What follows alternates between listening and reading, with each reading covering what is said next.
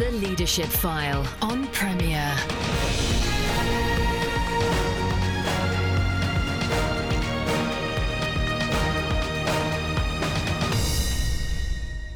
Welcome to the show that helps Christians lead where God has placed them. I'm Andy Peck. I welcome back to the Leadership File Chief Superintendent John Sutherland.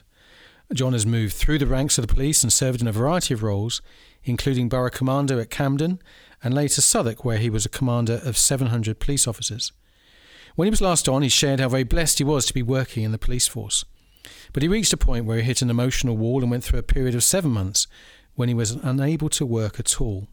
When he returned to work, it was clear he could not resume the operational duties that had been part of his daily work. He charts his journey in a new book, Blue, a memoir, Keeping the Peace and Falling to Pieces. So I'm delighted he's agreed to be my guest. So John, welcome back to the Leadership File. It's good to be here. Thanks for having me. Congratulations on the book. It is an amazing read. You share the narrative of your life in the police force. The level of detail regarding incidents and people and places is extraordinary. You must have an amazing memory. It is. It's extraordinary the way the memory works. As a frontline PC, my memory for some details was useless. Right. When I was working as the operator in a patrol car, so alongside the driver, I would always have to keep a pad and pen on my lap because I could read off the number plate of a car, and unless I wrote it down, 2 seconds later I'd have forgotten it. So my memory for that kind of detail isn't great, but as I sat down and I began to write, I found that my memory for stories, for people and for lives and for places was almost photographic. I could remember it in extraordinary detail, and not just what I'd seen, but also what I'd heard, and even extraordinarily, in some cases, what I'd smelt. All of the senses seem to have a memory of their own. You pay tribute to those you serve alongside throughout the book. It's very clear you have an enormous respect for your colleagues in the police force. I just think that they are extraordinary people who do an extraordinary job. They're not perfect. We all have our faults and our flaws, and when it comes to policing, the consequences of those faults and flaws can be particularly damaging. I think society has every right to expect higher standards of police officers than they do of anyone else as a consequence of the powers that we hold, and also the promises that we've made to serve without fear and without favour. And there are times when police officers individually and collectively get it very wrong, and the consequences of that can be hugely damaging. And I don't think we should ever shy away from that reality and from acknowledging it and dealing with it.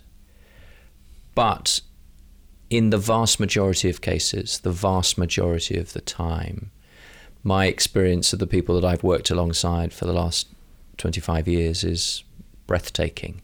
They're the people who go where most wouldn't and who do what most couldn't. One of the old commissioners used a wonderful phrase. He described them as the everyday heroes and heroines who police our streets, and I think that's exactly what they are. You, in the book, obviously you chart your rise through the ranks, as it were. Early on, of course, the patch where Premier's located was your patch, wasn't it, Victoria area? And I think, if I'm right, your first stopping of a car was in Vauxhall Bridge Road, which is just adjacent to us here. Yeah, my very first day out on the beat was probably only about 500 or 600 yards away from here. And it was a particularly uneventful day, but I'll always remember it because it was my first day. But the first 2 years of my career based around here were relatively quiet, in policing terms at least. But after 2 years, I moved to Brixton, and that was something else. Sure. Okay, well, we'll come on to that a little later, at least the something's else. The book is beautifully written. In the present tense, you give a sense of the breathlessness of life as an officer and a commander, chasing gunmen, hostage negotiator, facing the aftermath of bombs, stabbings, shootings. It was like reading a script of a detective drama. I guess my question was, why did your emotional breakdown take so long? I was exhausted reading it. It's a really good question, and one or two other people have asked me something similar, and I don't quite know the answer because the more I understand about my own journey and experience, the more I recognise the extraordinary toll that policing can take on those who do it. And I don't think really, as a society, never mind as policing specifically, I don't think we've really begun to understand the impact on police officers of the repeated exposure to extreme trauma. Because I think one of the things that's really important to say is, although I've been fortunate enough to be able to write it down, my experience is in no way unusual or exceptional. I've worked with officers who've been to many more murder scenes than me. I've worked with officers who've been much more seriously injured than me. I've worked alongside a PC who was shot and thank God survived. I've worked with officers who have been more frequently exposed to trauma than I have. Why did I break and they don't? I don't know. That's part of the mystery of it all. But I do think that we're probably only just beginning to realise, and police officers themselves only really beginning to realise now, the toll that a life in blue can take. I have a friend who was a cameraman with the BBC and suffered post-traumatic war syndrome from videoing and filming stuff, not just war but also famine. And I think, talking to him, one of the traumas for him was that you're a kind of bystander to what's going on, and you sort of talk about in the book about, you give some news and then you walk away, you don't see the outcomes, and you're on to the next thing, and it's something happens to the soul, would you say, in those kind of moments? I suppose one difference for a police officer from the experience of your friend is that we do have an opportunity to step in, at least to some degree. The painful privilege of policing is to be the ones who respond to those calls. The idealist in me would rather none of these horrors ever happened. The realist in me accepts that they do, and given that they do, I would far rather be in a position to try to do something about it than nothing at all. But absolutely, the reality of operational policing life is that you only ever have so long to deal with the thing immediately in front of you, because the calls just keep coming. Yeah. And what level of support is there for policemen and women who face these situations? It's getting better all the time. I don't think it's yet where it should be, but it's definitely positive.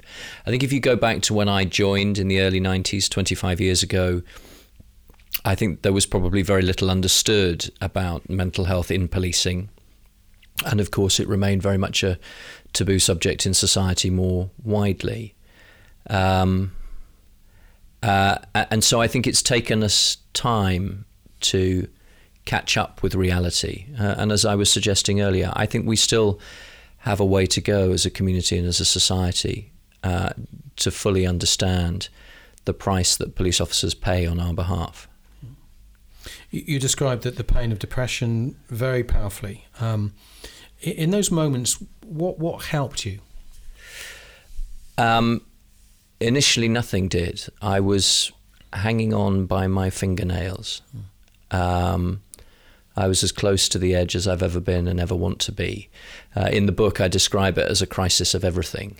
All that I'd, up to that point in my life, been able to rely upon just failed me. So my own personal qualities, my professional abilities, and even, I guess I would call it the religion that I grew up with, that seemed to carry with it so many certainties.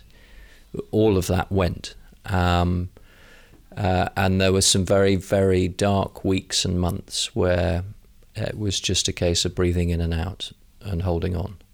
And you described it, you said it would almost be easier to have a physical, something physical wrong with you. Yeah, I had this sort of bizarre but very real experience of at one point, and in fact at several points, of thinking to myself, and this will sound harsh out loud and it probably reads harshly on the page, but it's true. I sat there and I thought to myself, I wish I had cancer, not this.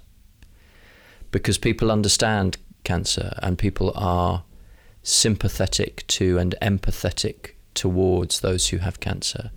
And I write in the book, I might even have felt a little bit proud of myself that I was battling something and keeping my head up and my chin up. But in my ignorance at the time, there didn't seem to be anything to be proud of. It was just bleak and hopeless. And you've spoken, I know, elsewhere of feeling shame. Yeah, I felt shame on a number of different levels. I felt the shame of not being strong enough. I felt the shame of falling. I felt the shame of letting my colleagues down. As I said just now, the calls keep coming, and they were still taking them, and I wasn't there doing my duty. And absolutely, at the time, I felt the shame of mental illness. I don't anymore. Yeah. We're listening to the Leadership File with me, Andy Peck. I'm joined this week by John Sutherland. John is is Chief Superintendent, including Borough Commander at Camden and later Southwark, where he was Commander of 700 police officers. He's the author of the book, Blue. We'll be back just after this. Well, welcome back to the Leadership File with me, Andy Peck. I'm joined this week by John Sutherland. John is a Chief Superintendent within the police force. He's charts his journey into the police force and the particular trauma of facing a kind of emotional brick wall in his book Blue, a memoir, keeping the peace and falling to pieces. And we were talking before the break a little of John's feeling of shame when kind of depression attacked him and he was off work for some 7 months. John, obviously, from a faith perspective, there will be Christians who look on and say, well, surely God could have intervened at this point. I'm just wondering how you square what you went through with your faith. So I don't have a wholly satisfactory answer. I mean, I grew up in an Anglican vicarage. I'm one of the preacher's kids. I grew up knowing the answers to the questions in Sunday school, and I grew up in an environment where people seem to be certain about a lot of things. I would say at the point I am in life now that I am less certain of more things than I've ever been before. But one of the things that I hold on to is a belief in a God who loves us and in a Saviour who died for us. And I'll work on those two things and let the rest remain a mystery. Sure, no, well, fair. That's a good answer. Your blog and the book itself quotes Dr. Edmund Lockhart, the forensic scientist who came up with what became known as Lockhardt's exchange principle. Every contact leaves a trace. It's a great phrase. It's a principle that's true in detective work and, of course, a great image for the believer. Yeah, so Lockhardt's principle has been a constant source of inspiration to me over the last 25 years, actually. And it's this notion that whenever two objects come into contact with one another, an exchange takes place. So I'll give you a very simple analogy. Picture the scene, if you will. A thief climbs over the back garden fence of a house somewhere in a neighbourhood near you, and in doing so leaves footprints in the flower bed. Then approaches a ground floor window and breaks it, cutting himself as he does so, and leaves traces of blood on the sill. As he climbs through, fibres from his clothing are caught on the edges of the glass, and he then leaves fingerprints everywhere inside. He makes good his escape, and his number plate is captured on a CCTV camera somewhere nearby. And all of those are traces that he leaves at the scene. Equally, though, there are traces from the scene that he takes with him. We do our job well, we catch up with him quickly, and you find mud from the flower bed on the bottom of his shoes, and you find microscopic fragments of glass all across his clothing, and if you're having a good day, you find the things that he's stolen in the back of his car. And those are traces of the scene carried by him. And as an investigating officer, if you can match those things together, the traces of the scene he carries and the traces of him left at the scene, then you're a long way towards cracking the case, because every contact leaves a trace. But what's occurred to me sort of repeatedly over the years is, whilst that's a clear principle for science, it's also an extraordinary principle for human relationships. Every time two people come into contact with one another, an exchange happens. for better or for worse. And it applies whether it's people we've known for a lifetime or those we just encounter in passing. We bless or we curse, we love or we hate, we're angry or we forgive, we hold out a hand or we withdraw it. And every contact leaves a trace. Yeah. No, I think it's a very powerful imagery. Some years ago, I was looking at how to develop this show and wrote to you asking for your thoughts on leadership. And you wrote back saying that leadership was foremost about people. It's about people, stupid. Or you quoted Clinton's favourite old phrase about the economy. And the book gives a sense that you really do try to value the police officers as people that you work with. And the wonderful feedback to your blog suggests you get a lot of things right in this regard. What have you learned about leadership over that 25 years or so? I'm still learning. I wouldn't claim to be an expert in anything. I'm just a man with some stories to tell. But unequivocally, leadership in any walk of life has to be first and foremost about people. I don't think you can be a leader unless you love people. You can be a bad manager, but that's not the same as being a good leader. People are not units of production. They are precious and rare and complicating and sometimes frustrating, but extraordinary. And in my walk of life, in my working life, it's people who save lives, and it's people who find lost children, and it's people who head straight into the aftermath of terrorist attacks and place their own lives on the line. It's people, stupid. You make a few wry comments about numbers along the way, and some of the times when you've been asked to make particular targets or whatever. But you saw some very real progress in some of your interventions, notably in an estate in Southwark. So when I first got to Southwark, it had the worst knife crime problem in London, probably in the country. There were extraordinary levels of knife-related violence, knife-related robbery, youth violence involving knives. Within a month or two of my being there, a young man, Dogan Ismail, was stabbed and lost his life. And it's an issue that I feel deeply and passionately about, not just as a police officer, but also as a Londoner and as a dad. These are boys who could have been my sons, could have been my brothers, and were my neighbours. And I just knew that we had to do something. The response to knife crime is far more complicated than people want to be. There's a short-term response and a long-term response. The passage in the book that you're referring to describes our short-term response. I started briefing my officers, and the really simple message I gave them was, I want you out there saving lives. And over the course of a 12-month period, we came up with primarily an enforcement-led operation that was about stop and search, which is a controversial subject for many, but was about stepping out into the community and preventing harm. Nothing more complicated than that. And in as much as these things ever are, it was a success. Levels of knife crime fell. But police enforcement alone is not the long-term solution to something like youth violence or knife crime, or indeed domestic violence, and a number of the really complex issues that we face in society. We'll always be first in line, we the police, to respond, and we always should be. And I'm immensely proud of the fact that we are. But if we're going to resolve these things, then we need to take a much longer term view, and we need to recognise and understand that the police are only one part of the jigsaw. Knife crime, for example, is a whole society problem that demands a whole society solution. John, we're coming to the end, sadly, of our conversation, but I do need, from a listener's point of view, to kind of resolve you had the emotional brick wall, you had 7 months off work or so. What kind of brought you back, and what's for the future in terms of life and work?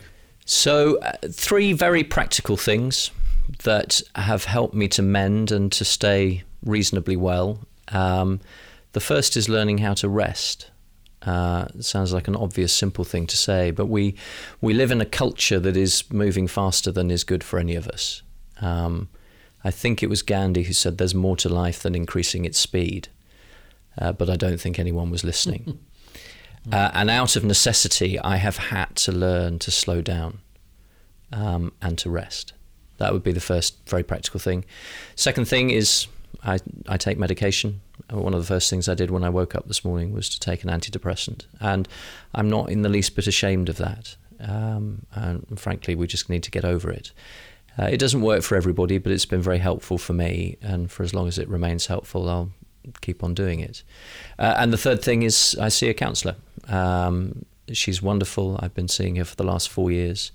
And again, I'll continue to do that for as long as I need to. Just really simple, practical steps.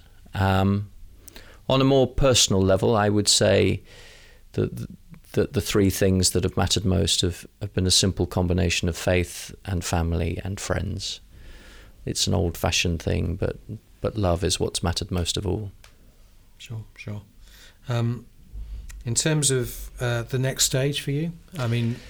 Well, I think, I don't know for sure yet, I think I'm coming towards the end of my time in policing, slightly earlier than I'd anticipated, and health is the reason for that.